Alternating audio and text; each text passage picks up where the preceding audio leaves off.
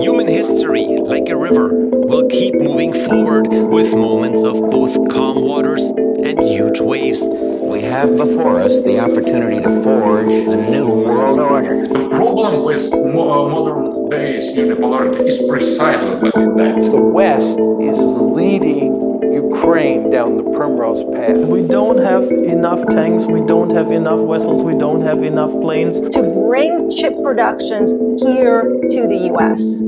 I'm Andrew Collingwood. I write for Bournebrook magazine and other online outlets on geostrategy, economics and British politics. Hi, my name is Philip Pilkington. I'm a macroeconomist who spent nearly a decade working in investment management. Both of us believe that the world is undergoing a once-a-century geopolitical and macroeconomic shift.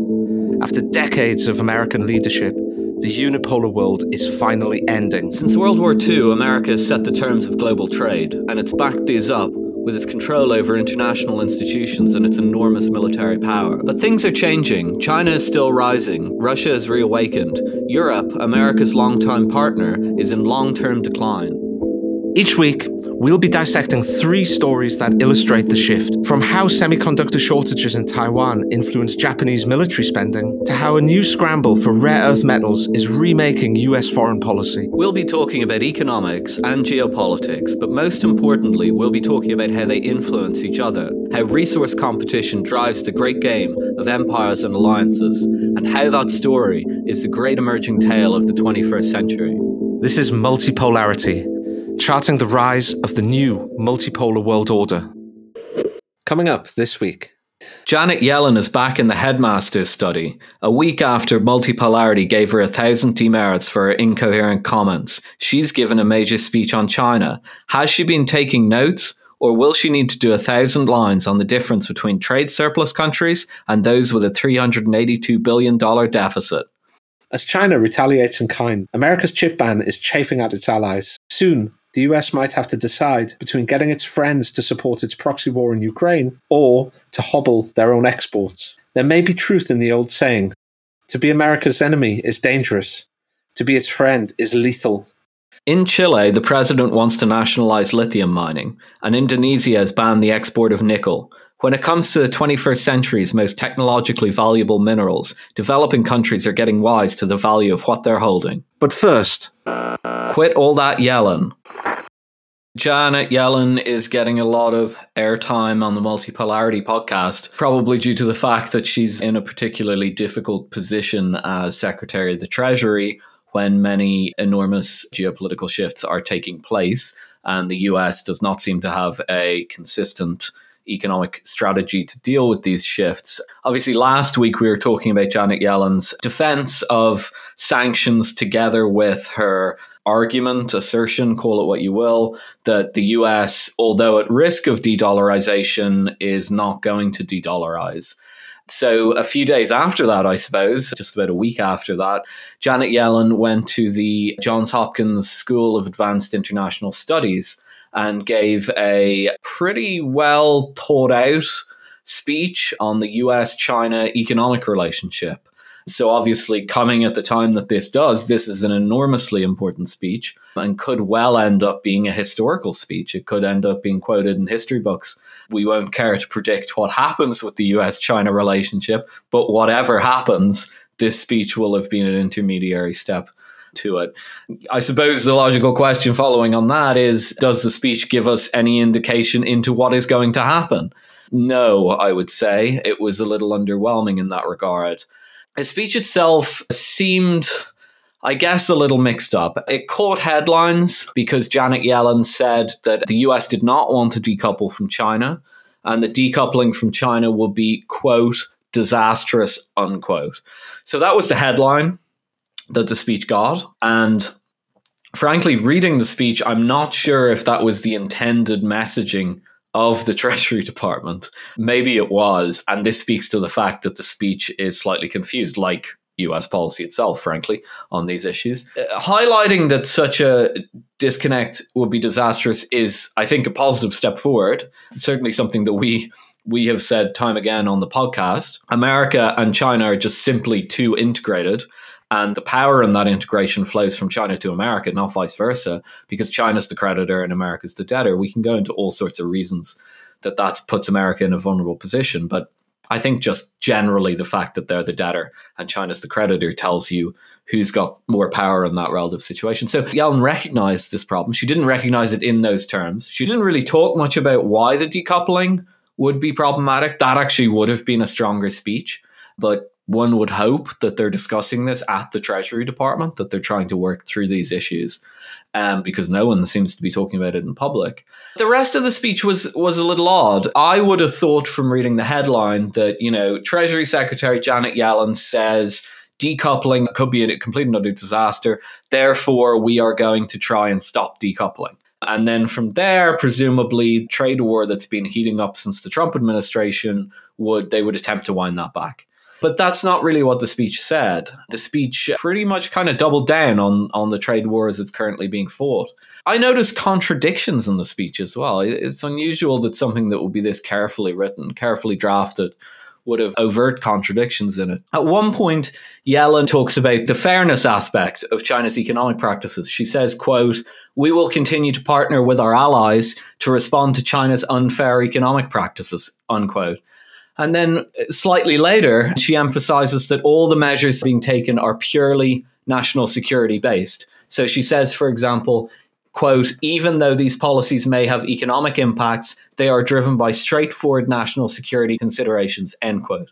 Well, it can't really be both, can it? I mean, when you're talking about fairness and getting your allies to, enforce quote unquote fair economic practices on China, you're talking about trade war. I mean, the actual morality of it or the fairness of it doesn't mean much. That's the language of protectionism. That's the language of trade war.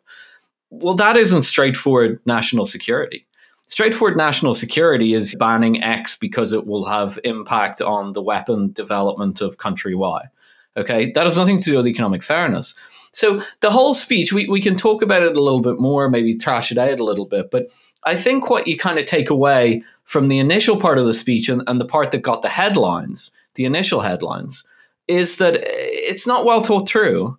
It's trying to say various things at once. It's saying that, there's a fairness aspect, there's a national security aspect, it's only one or the other, et cetera, et cetera. And there's no specificity to the whole thing. It's saying, we recognize that this could be a disaster to decouple, and then doubling down on all the things that are being perceived by everybody as decoupling. It was very strange. I actually got the impression that this was a speech that said, look, China, we don't want to try to kill you. We just want to try to hurt you quite a bit, right? She was saying, look, we're not going to decouple. We're not going to try to isolate China entirely. But what we're going to try to do is hurt them. And in terms of justifications for that, we're just going to come up with everything. The unfair trading practices, which was really something that was talked about 15 years ago, as I remember, in the run-up to the global financial crisis, China's current account surplus and the way that they had pegged their currency to the dollar. Some of the trading practices within China were huge talking points in the economic press. It was one of the big stories, and ultimately the global financial crisis swept it away. And a lot of what Yellen spoke about was harking back to that, as far as I could tell, that, finally America's going to do something about these unfair trading practices. But then she also threw the national security card on the table as well. And I felt like it wasn't so much that Yellen was selectively playing one or two of the cards that she had to justify trying to hobble China's economic growth, as she was kind of throwing the whole deck at the listening journalists and dignitaries and hoping that one or two of them would be picked up. That's the impression I got anyway. And ultimately, I think Washington really ought to be doing better than this. The relationship between the United States and China is far too important to be dealt in this way. I think personally, and I know you might disagree, but I think it's very important for the US to try to deter China from taking Taiwan. I think strategically, it's of paramount importance for the US strategic position to keep hold of Taiwan, to keep Taiwan on the US side of the ledger, at least for now. Okay?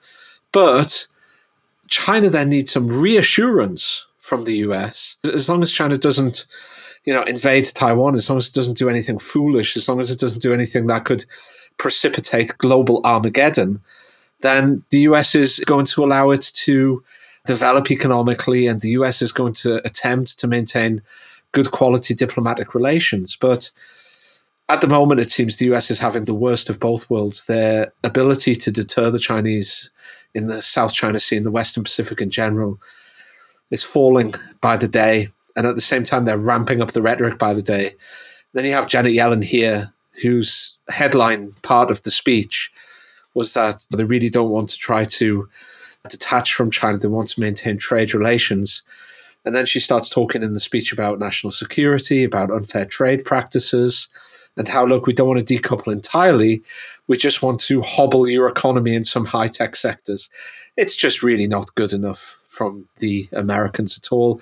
It's not thought out. And even if you agreed with a policy to aggressively contain China and attempt to economically shackle the country in a series of key sectors which are going to be vital for the 21st century economy, even if you agreed with that policy, the way Washington is going about it seems fundamentally unserious. Unserious is definitely a word that came to mind. And it wasn't just the speech itself. And by the way, I know we've given Janet Yellen a hard time now 2 weeks. I think she's probably being put in a fairly difficult position. I don't think this is all her She's doing. US Treasury Secretary. I'm sorry. It's like, I mean, this is what, like the second or third most important role within the global superpowers governmental administration. I think, if you're conceited enough to think you can do that job, then probably you deserve a hard time, especially when you're putting together speeches like this. That's probably true. I'm only saying it from the point of view that Treasury secretaries in the US usually only think about fiscal deficits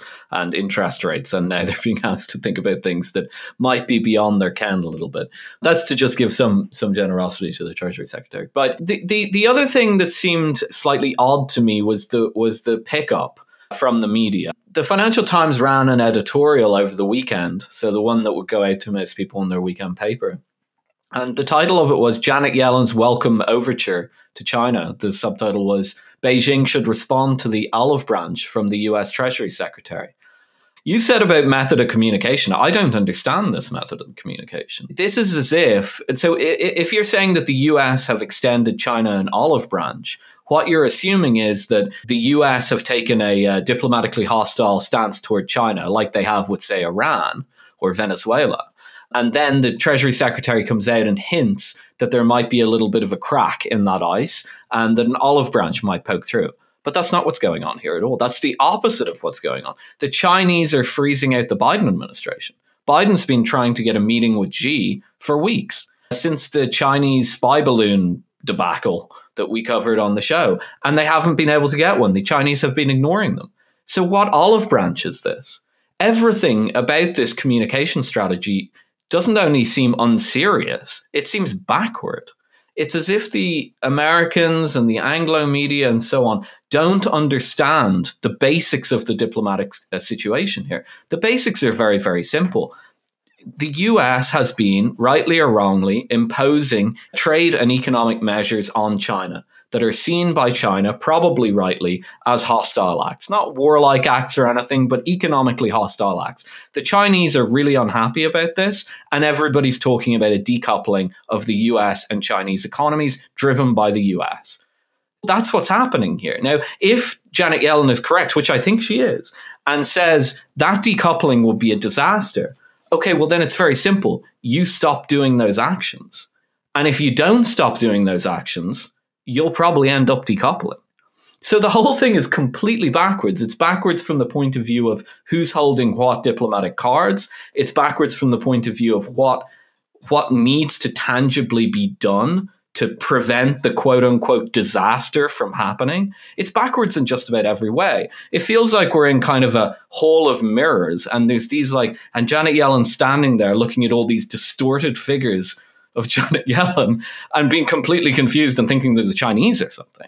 So I just, it's a very, very strange speech. And I worry that it'll go down in history as one of those kind of speeches that you might pull out from, 1913, and you say, geez, this is the point where the two sides can't even talk to each other because they're not even speaking the same language, and they can't even see, what the basic diplomatic mapping is. I hope it's not that bad, but a very bad interpretation would be that we're moving in that direction. Yeah, I agree with you. What's happened here is that Janet Yellen has made a speech essentially justifying on either national security grounds or on fair trade grounds or both the steps that the US has taken so far to prevent China from getting its hands on high-end chips and other items related to higher-end manufacturing, high-tech manufacturing. So Yellen's made a speech justifying that, okay?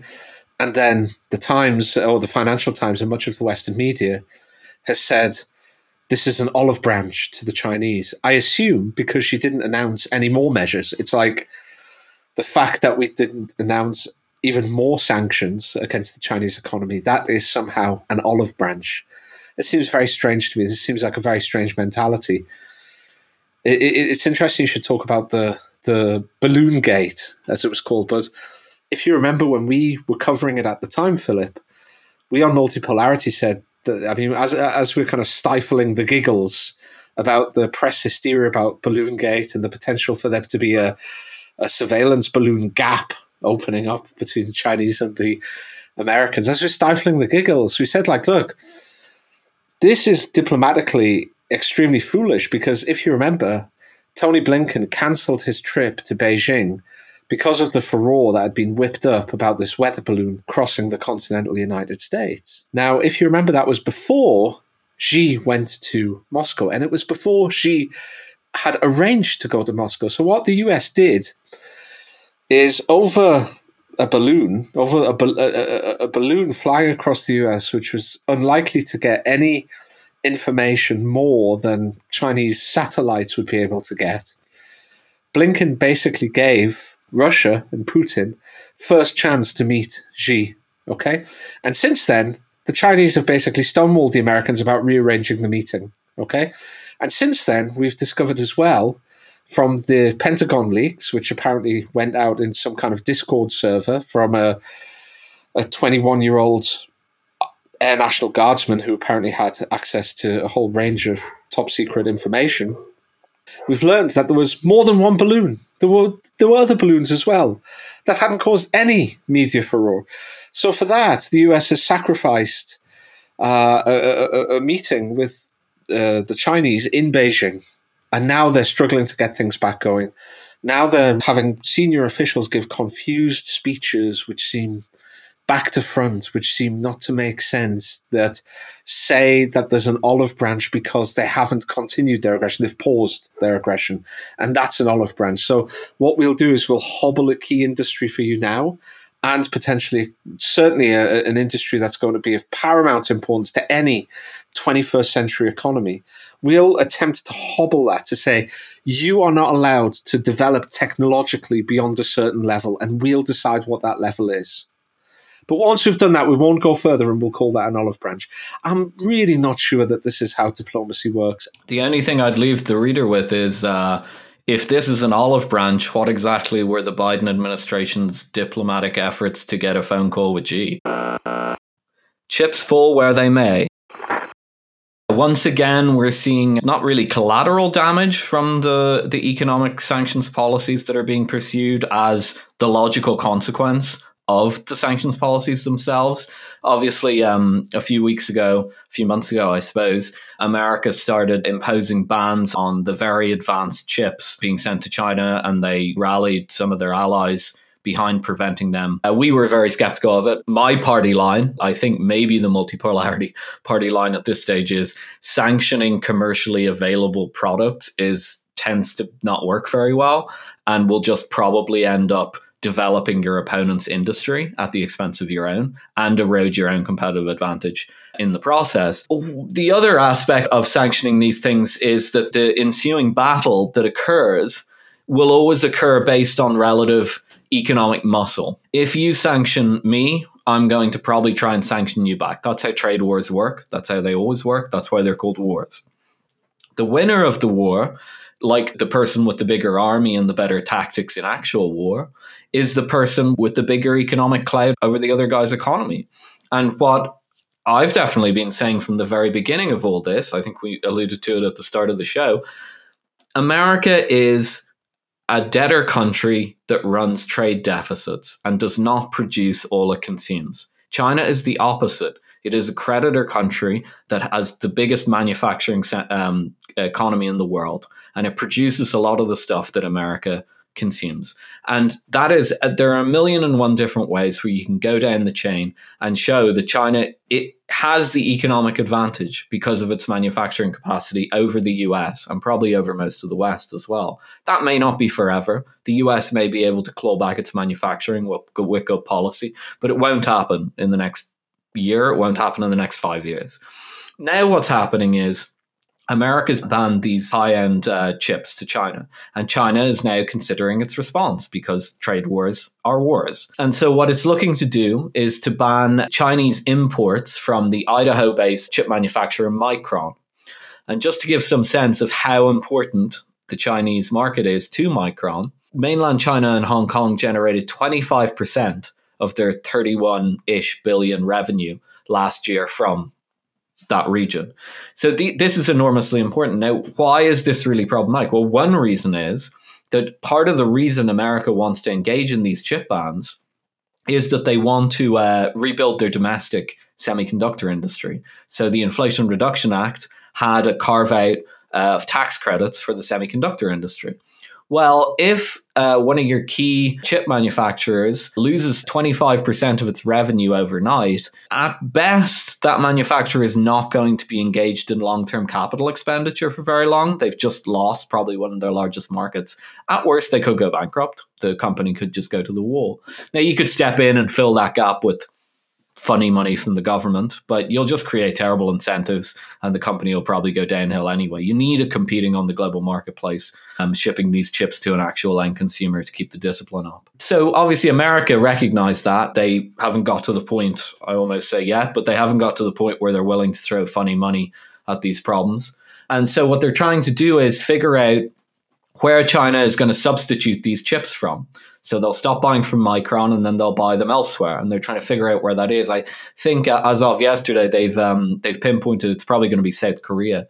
So the White House are now lobbying the South Koreans, and it probably will be the South Koreans and then probably the Europeans after that and so on down the chain, and saying, look, if China don't buy this stuff from Micron, please don't sell it to them.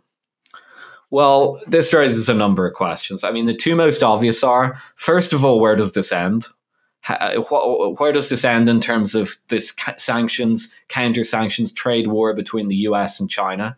Like, does it go on? Does it just keep generating and generating and generating? Because America will lose that war. You just have to look at the relative manufacturing numbers and you'll realize it immediately. And then the secondary question is, how long can this go on for diplomatically?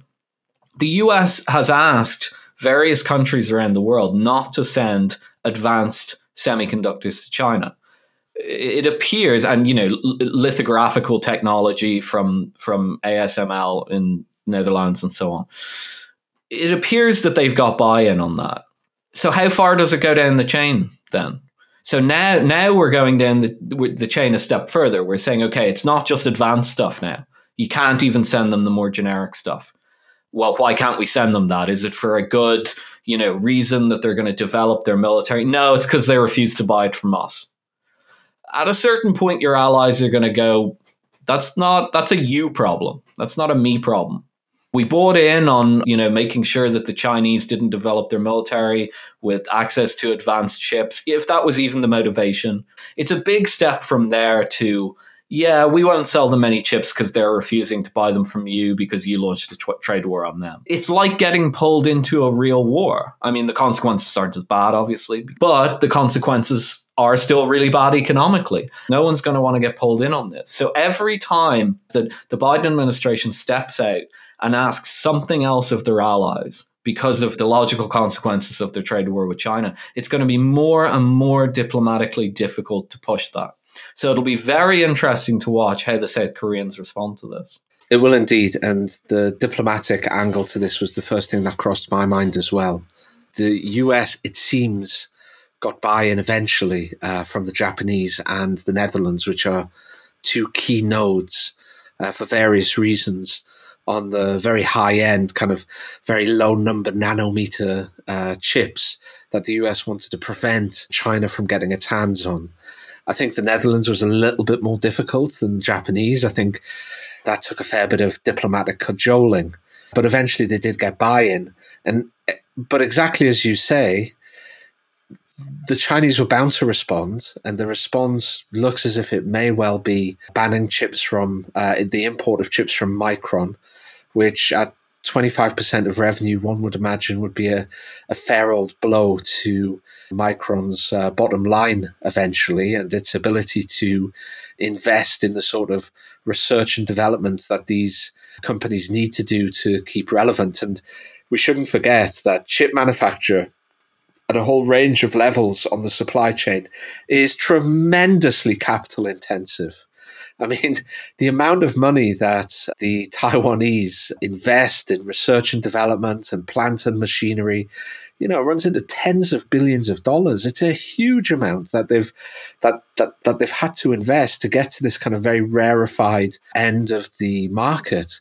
And regular chips for companies like Intel and Micron as well, they are also capital intensive. So hammering away a quarter of these companies' top line is going to be quite a blow. So now the US is telling, one would assume, Samsung, well, look, you don't sell to them either. But one would also assume that for Samsung, the Chinese market is also huge. And, like you say, how far does this go? Does the US then, in response to this attack on Micron, put another set of sanctions, and the Chinese respond again? Was it Kissinger who said it? Who said to be an enemy of America is dangerous, but to be its friend is lethal? It's actually starting to feel like that at the moment a little bit, certainly for the companies who would like to do semiconductor and chip business with China. But another thing struck me is that the US is having to put pressure on the South Koreans to do this. But this isn't the only diplomatic pressure that the US is trying to apply to the South Koreans at the moment. They have been for some time trying to cajole and pressure and push Seoul to provide 105mm artillery rounds to the Ukrainians. The South Koreans have trade laws in place that forbid the export of artillery rounds and other munitions for such purposes. And the Americans have been pushing and pushing and pushing. And finally, they felt that they had found a way around this by loaning, in inverted commas, the artillery for themselves. And one would assume that eventually the South Koreans would get it back, and the South Koreans would have no idea what the Americans were going to do with it in the meantime. And this was the way around this they were going to get. But then, of course, out come the Pentagon leaks, which we mentioned earlier in the show, which showed that even as the South Koreans were wrestling with this decision on how to get around their own export law and how to provide all these weapons, the US were spying on them, and they were getting essentially a blow-by-blow account of the deliberations within the South Korean government. So obviously this has been something that's been picked up in South Korea. And in fact, in the second week of April, the presidential approval rating of the South Korean president fell 4 percentage points to only 27% approval. And the primary factor in that was diplomacy, believe it or not. That just shows you that the South Korean public is not impressed with what's going on. And here come the Americans again saying, okay, now we want you to hobble your chip export business by not selling to China. I think it's getting to the stage where the US is using up a lot of capital here, a lot of diplomatic capital. And I think they might want to pause, perhaps, and pick and choose their fights. I mean, are they going to put pressure on these countries to break their own trade laws and sell 105mm artillery rounds to Ukraine? Or are they going to push these countries to hobble their own industry in order that the US can do better on its trade war with China? I think eventually it's going to have to be either or. Let me make one other point, because one other economic point, a very classic economic point, because we're kind of focusing here on the diplomatic aspect and the tendency for trade war to spiral, which it does, and which I would, referring back to a previous segment, encourage the US Treasury Department and Janet Yellen to study that when they're talking about the disaster of decoupling. Well, trade war will get you to decoupling pretty quick if it gets out of control, which it appears to be getting out of control. But even beyond that, look, what are the simple economics of this, okay? Simple economics of this are very straightforward. When China removes 25% of Micron's revenues, that 25% goes elsewhere to buy semiconductors, okay? Micron loses, it could fail as a company, it might not engage in as much capital expenditure. The semiconductor industry in America will be thereby weakened, okay? Now, let's say that they convince South Korea and everybody else, right down to Tasmania, not to sell semiconductors because they're not buying them from Micron. Okay, then that 25% of Micron's revenue goes back to the Chinese mainland, okay? And it gets invested in creating a Chinese Micron. So the end game, even the end game where this works, where the diplomatic pressure works, where you expend all your capital doing this and you eventually convince your allies not to send the semiconductors, it may have an impact in the short term for a few years. But in the medium term, and certainly in the long term, you've just cut off your nose to spite your face. You've just got rid of a competitive industry that you have either in your own country or in your sphere of influence, and you've redomiciled it onto Chinese shores. And the Chinese will never need to buy from Micron again. And Micron, that portion of Micron's revenue, will no longer be competitive in the global market.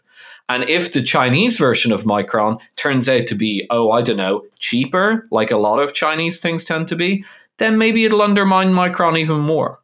So there's no winning this game. There really isn't. The only winner in a game like this is the country with the bigger manufacturing capacity and the ability to deploy capital fast and in a somewhat efficient manner to get that industry to grow even more. And everything points to China having the advantages in that regard. I'm not sure if I'm necessarily as bearish as that, but I do think you're right to a certain degree. I think probably the US understands that they can't hold China back forever. My general view has been, I've expressed it on the podcast before, Washington's idea is basically to hold the Chinese back for like 2, 5, or maybe 10 years at most, to basically slow them down for a period, not kind of push them back 10 years in development, but maybe push them back a year or two of development and keep them from catching up over the next 10 years, basically. And by doing that, I guess the plan is it slows down Chinese progression and buys the US time to pivot toward Asia and to build up its own military and own economic influence within the Western Pacific. I'm not sure that at the moment that is anywhere close to working. They're pivoting towards Europe militarily. They are showing no ability to counterbalance China's economic weight within the region. Didn't get involved in the TPP, the Trans-Pacific Partnership.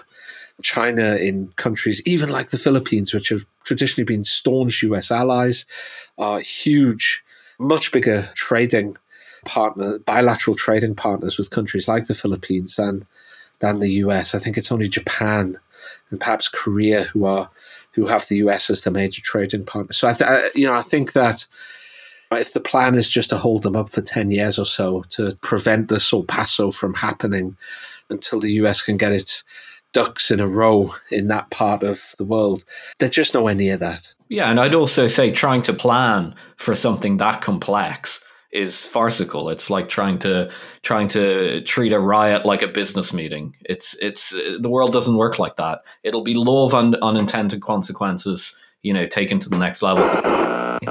Multipolar metallurgy. I thought it was worth having a bit of a catch up on lithium because lithium's one of those really interesting kind of new economy sectors that I think it's important to keep listeners up to date with.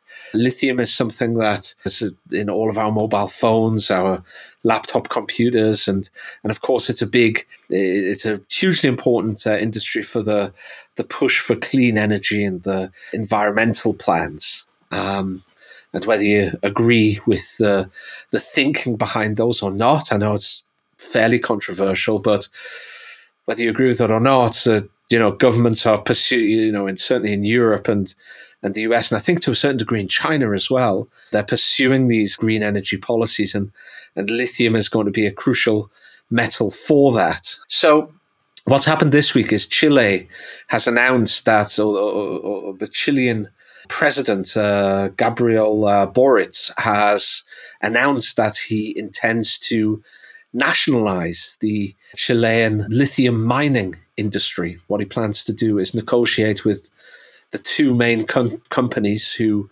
extract lithium in Chile, which is SQM, which is a Chilean-owned business, and Albemarle, which is an American-owned mining concern. And he's going to negotiate for much bigger shares for the Chilean state within their mining contract. So it might not be a full 100% nationalization, but it looks like it's going to be a kind of a 50% plus one share deal at the moment. Why is this important? Well, Chile is the world's number 2 producer of lithium and is the 4th largest country in the world in terms of its share on the global market. And it comes on the back of a series of decisions related to lithium and mining as well. The Mexicans nationalized their lithium mining and production last year. You also had talk a little while ago, which we covered on the podcast, of Argentina, Chile, Bolivia, and Brazil grouping together and forming a kind of a lithium OPEC, a cartel that would basically manage the supply of lithium on the global marketplace in order to set a kind of a floor on the lithium price. And obviously those 4 countries are very important producers. Brazil less so, although it is thought to have lots of deposits. And you also have countries like Indonesia, where they've banned the export of nickel which again, nickel is another crucial metal for the modern economy in high-tech goods, in batteries and in catalytic converters, all this kind of thing. So Indonesia banned the export of nickel because it wanted to build up its own smelting and refining industry. It didn't just want to export the raw material and let other countries get involved, do all the value added stuff. It wanted to do that.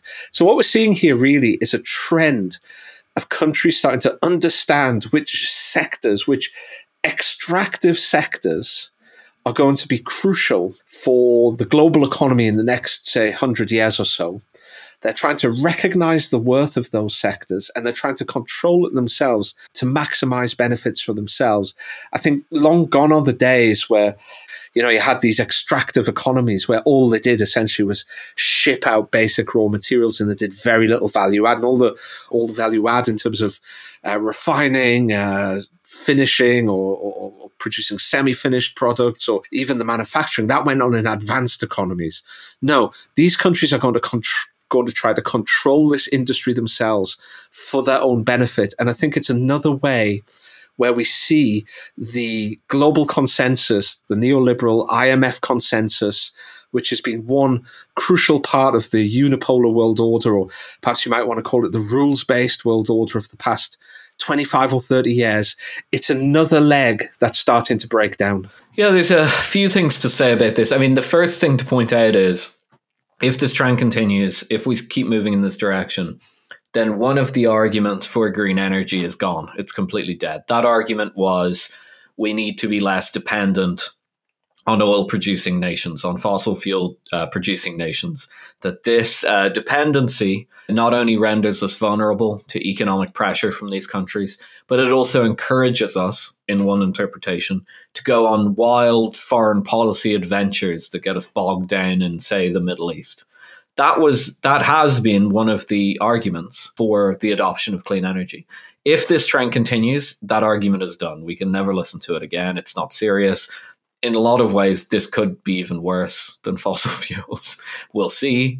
So that's the first thing to note. I mean, the second kind of boring economic point to note, but it will be important in how it plays out, is, are these industries, shall we say, amenable to state monopoly?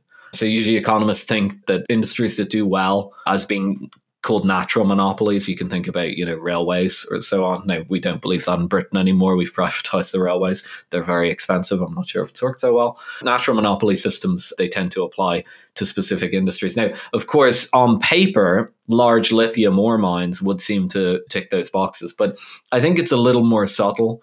The state's probably not going to be as innovative at deploying capital investment and so on to take advantage of newer processes.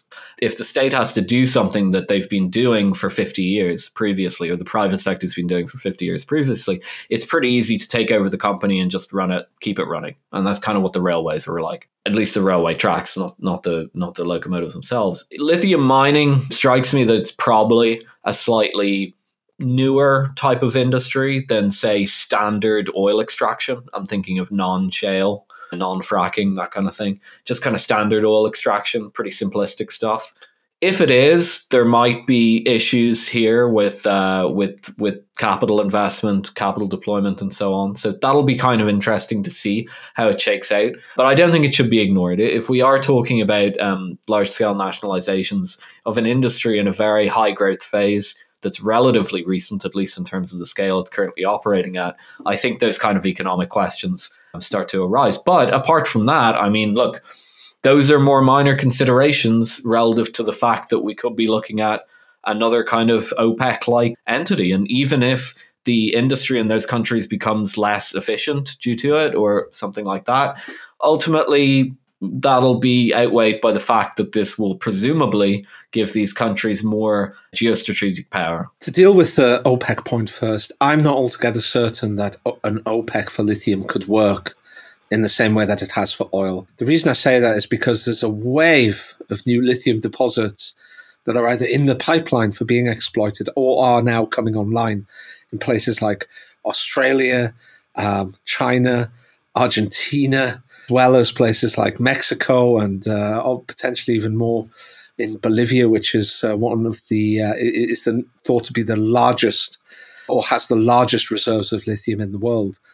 So there's a wave of new supply coming online, and I'm not sure if demand is necessarily going to match that. So it might be difficult to get to an OPEC-like situation where you really can start manipulating the supply quite as much as the Saudis are able to within OPEC.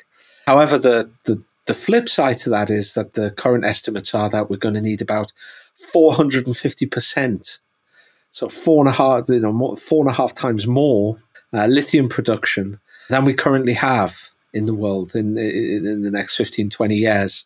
So there really does need to be a big increase in lithium, and it is going to be very important. I mean, you mentioned before, the number of things that are in my house that now have a lithium-ion battery are huge. Like, I've got a vacuum cleaner that has a lithium-ion battery. It's like my mobile phone, my laptop, like all kinds of things. And now we're also seeing electric cars coming onto the market, which are big users, and especially places like China, where electric car sales are really increasing at breakneck speed. So this is something that people are going to have to look out for, and how this market balances. Will it kind of wildly fluctuate in price? Will it be something where, as the industry, as the demand expands, and as mines try to keep up or get ahead of that demand, will you see wild fluctuations where we have mismatches? On the second point with regard to nationalisation, I suppose I'm not altogether certain that these industries are suitable for nationalisation anyway. So one example of a country that tried to renationalise a lot of its extractive industries and really tried to get state control over a lot of its prime industries was Russia. Between the early 2000s and the late 2010s, Russia went through a period of nationalization and consolidation in the oil and gas industry. The metals and mining industry, though, less so. I mean, you have Norilsk Nickel, which is a huge mining company, and you've got Rusal, which is a huge mining company.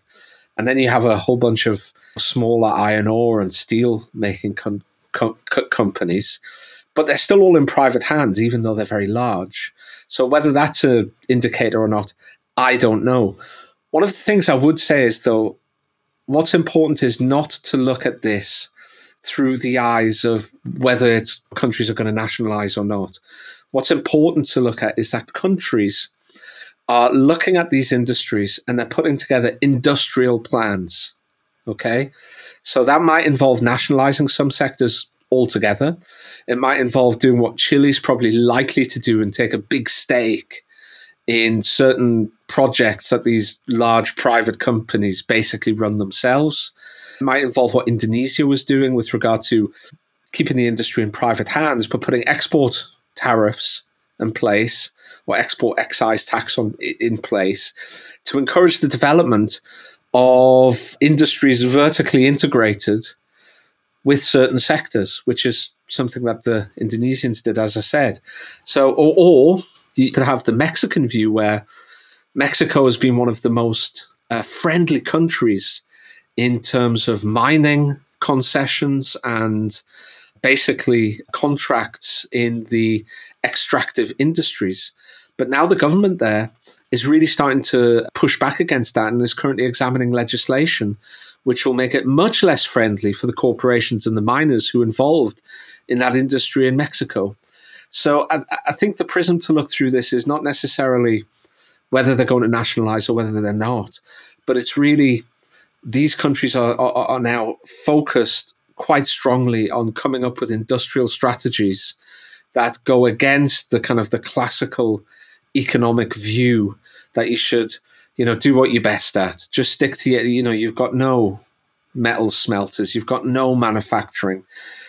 Maximize where your comparative advantage is, which is extracting this stuff out the ground and exporting it. And keep that all in private hands because they'll allocate the capital the best. You can tax them at a low rate so that, encourages them to maximize their own profits and then your tax. And that will be very hands-off about it. That's the kind of classical way of looking at things. That's the way the kind of, I guess, the IMF would encourage people to look at, and that was generally the consensus. But things are starting to change now, and you're starting to get these industrial strategies right across the developing world.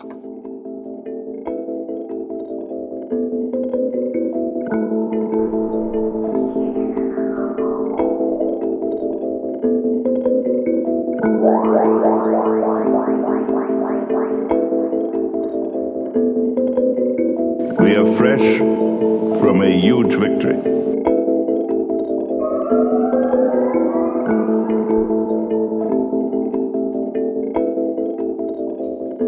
I don't know. Should I hum the multipolarity theme?